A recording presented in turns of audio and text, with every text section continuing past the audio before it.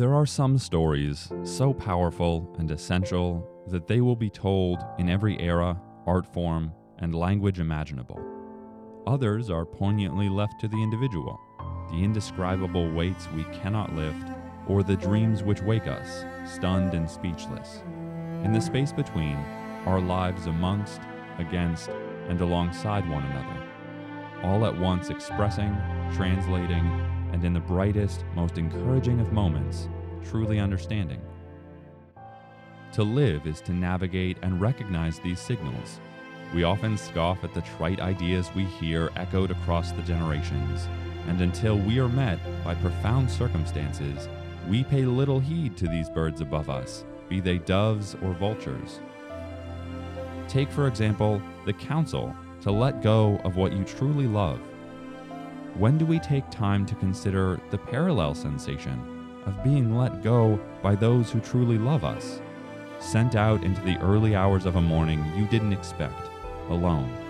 Or in Socrates' paradoxical encouragement to know thyself, ringing simultaneously alongside his wisdom of knowing that he knew nothing. Every one an innocent chorus until you know their original verse on a raw level. And although we clamor for clarity, what matters is how we receive it, often sudden and unexpected. One such arrival took place for me on March 7th of this year, a day that, in irony and agony, I couldn't forget. After shutting down and proceeding to clean the dust from my overused desktop computer, I powered the machine back on for a heartbreak. Lost somehow, in those unremarkable moments, the operating system of the machine had vanished from its hard drives, and so, I was told, had every piece of data.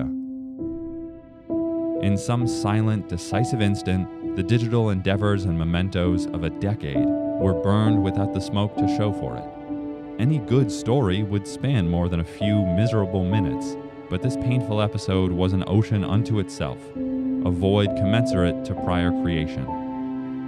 In this event, a birth and a death, and so I give you the attendant certificate and eulogy for such an occasion. Among the lost were hundreds of poems, a diary of sorts. I had collected them since I began writing in August 2009, inspired by, of all things, an NPR story covering the death of Ted Kennedy. I reference the numbers not as an accomplishment, but to show a meaningful and impactful span of time. In a word, a life, however private. And though I began my favorite form by writing on demise, whatever thread I wove, often awkwardly and in forced rhymes, provided a clear path to the person I've become. You may not find the evidence to concur, but in the wisdom I believe children possess, I have a heartfelt conviction that this younger self of mine knew the proper compass heading that would take me out of a deep depression, lead me to a college of writers on a hill, and into the voice I use today.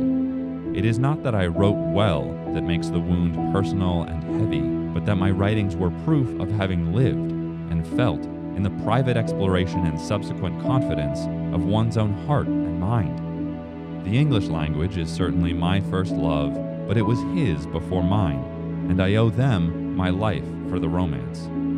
There were, of course, more casualties of the untimely data corruption, but none so illustrative as the voices I once held and the fleeting feelings they described. As if told to envision my past as a series of deaths, I can only share my current seat with the delight of having felt anything so vividly and the heartache of knowing that those moments might be as singular as their observer at the time. Not important, no more deserving of ink or time than any other, but distinct, palpably human, and relieved by the caverns of exploration afforded to us in language. Each piece of this treasure, sunken beneath recollection, as I told a friend, amounted to evidence of a life I'd be proud to inhabit, one whose owner I've been seeking and describing, one whose records I've foolishly lost. That author may have been prescient of his digital mortality, and the man who would have to manage the rest without him. Whether in narcissism or an inner life marked by self-understanding, that morning was a window into the truth behind loss and selflessness. We often take the latter to mean compassion, but as living is a gatherer's journey, true loss takes a blade to identity. We wonder who we are without the items, people, or memories we had moments before. But it seems to me that the truth lies in our belief of ever having had something in the first place. Our abilities to create, to love, to foster memories all feel external and separate from us because of their subjects.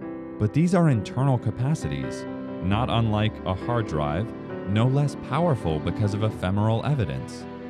And indeed, if loss in all its forms is the cost for feeling connected, present, or human, I will continue to take the heights and risk the fall. Because in true creativity, there will always be hazards, thorough and inherent. But in our arts, our signs of life, there is the looming danger we forget that we are the ones who signal our declarations of here and now.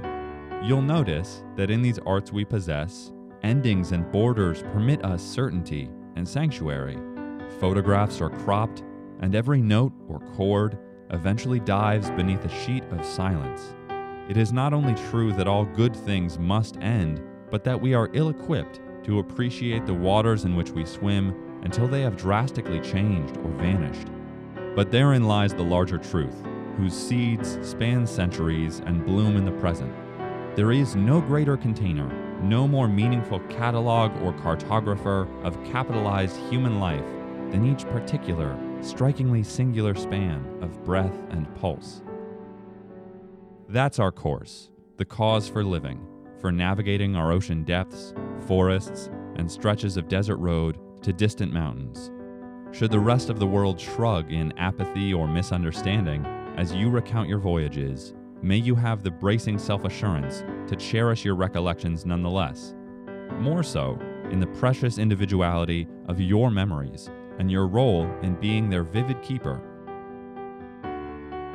In our insistence to capture these moments, musings, and serendipity, we do so at great cost to the archivist. In essence, I have lost nothing. Fittingly so, the weight of my emotionally sensitive electric charges is almost mockingly infinitesimal. Even with supposed and ample memory, my computer could not sincerely remember, and maybe if it could, it would have hesitated, even a minute longer, before the wonders I thought it contained whispered away.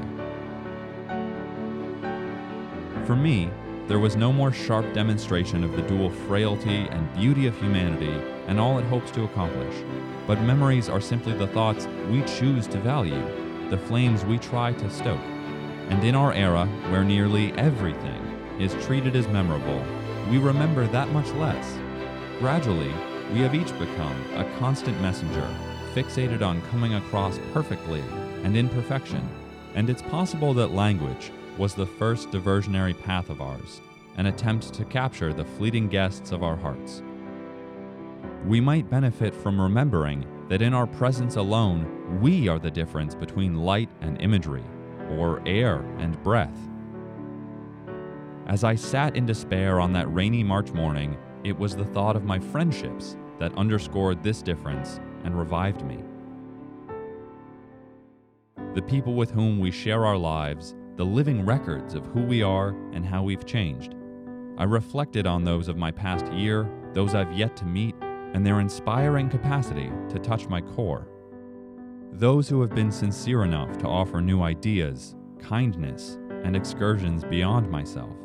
They will be the ones to help write my story, in as many meanings as that syllable holds. It's not to machines that I entrust my one wild and precious life and any evidence of its fleeting joys, but to the people who give it air. In the wake of that morning, it seems to me that every act of recording and preservation is a statement of value and a cry against the brevity of life. But regardless of our struggles, sentiments, and sacrifices, the past will deliver us, blinking and baffled, into the present, whether we know its name, face, or posture. We are the furthest our ancestors have ever reached, and they might find it odd, if not altogether ungrateful, if we dwell upon the architects of the mountain runway on which we find ourselves. Theirs was a legacy of climbing, and we would do well to enjoy and expand upon the heights they've reached, and all they could not complete. And as countless individuals have been parent and grandparent to the present, stitched by their hand and needle, so long as we have thread and time, we may continue. There might be a comfort in knowing, but there is a deeper human truth in going nonetheless, into obscurity to earn ourselves, while certainty tempts us with titles. But this fear of loss, one so many of us seem to tacitly acknowledge in our fervent digital preservation of every salad and sunset, is not what it appears to be. What we fear the most, it seems to me, is who we will be when we lose what we love. There will be one fewer supportive hand on your shoulder, quiet where encouraging words once held your ear, and foggy facades where clear faces once stood, neatly arranged in memory. Loss reminds us of our independence from them. There is an insecurity which is laid bare when the comforts of connection and accumulation are stripped away, but it is less a helplessness and more an opportune vulnerability. In the seconds, days, and weeks after true, irreversible loss, you are presented with unimaginable choice, because after all, we can't imagine filling the void, and yet before the storm of loss, that which we love reinforces a tremendous capacity to be, to create. That hasn't gone. Loss tells us we are mathematically, logically, and emotionally reduced, and yet as you exist within your heart and your mind, loss often leaves you with something you didn't once have. Whether in wisdom, time, or simply experience, your recollection of having is worth so much more than the heartache of losing. If we hold too tightly to the familiar, we risk being lulled into a fatal embrace. But if we can seek to grasp what we don't yet understand, we will be well met by open winds and better worlds.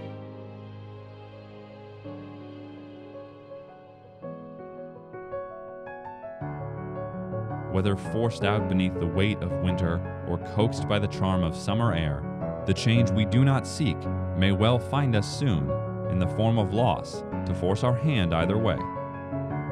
That said, I do still wonder about the boy I've lost, about the young men who held up the bonds between us, and how we may have lost one another. He may not have died, as the term eulogy would imply, but he has gone somewhere. He may not have sacrificed his life, but he gave everything he was to me. And were I all at once ancient and newborn, I would speak directly to this boy and say that as you couldn't help but dig, I intend to build. I know that as you found love for so many people and phenomena external to yourself, the reason I am able to love myself today is because of your reluctance to do so. You searched constantly for words I hope to say and feelings I plan to keep close at heart. I don't think you were alone in feeling alone. I don't think you were absurd to dream of an existence characterized by understanding. After the loss, my first and strongest impulse was to retrieve your work, to seek your revival. But I think you were after something even more intangible than digital receipts of having reflected. You were writing a love letter to the world, and I plan to deliver it. Your lingering questions are likely to prompt my longest, most fascinating adventures. In time, I trust that your firm misunderstandings will give way to my empathy, for persisting in wandering into the unknown and for planting a firm and verdant grove in your wake. I hope others will thrive with the gifts you've shared with me. As I see it, the best I can do is live a life honoring the names and aims we both shared, to trust that his ceaseless self-expression and preservations were a sign of faith in who he was, who we were becoming, and a gentle, nearly silent appreciation of himself, meant as a firm embrace for someone who needed that knowledge. He was, in preserving and believing in my curiosity, the greatest teacher I will ever have, my kindest friend, and a welcome place to rest my head.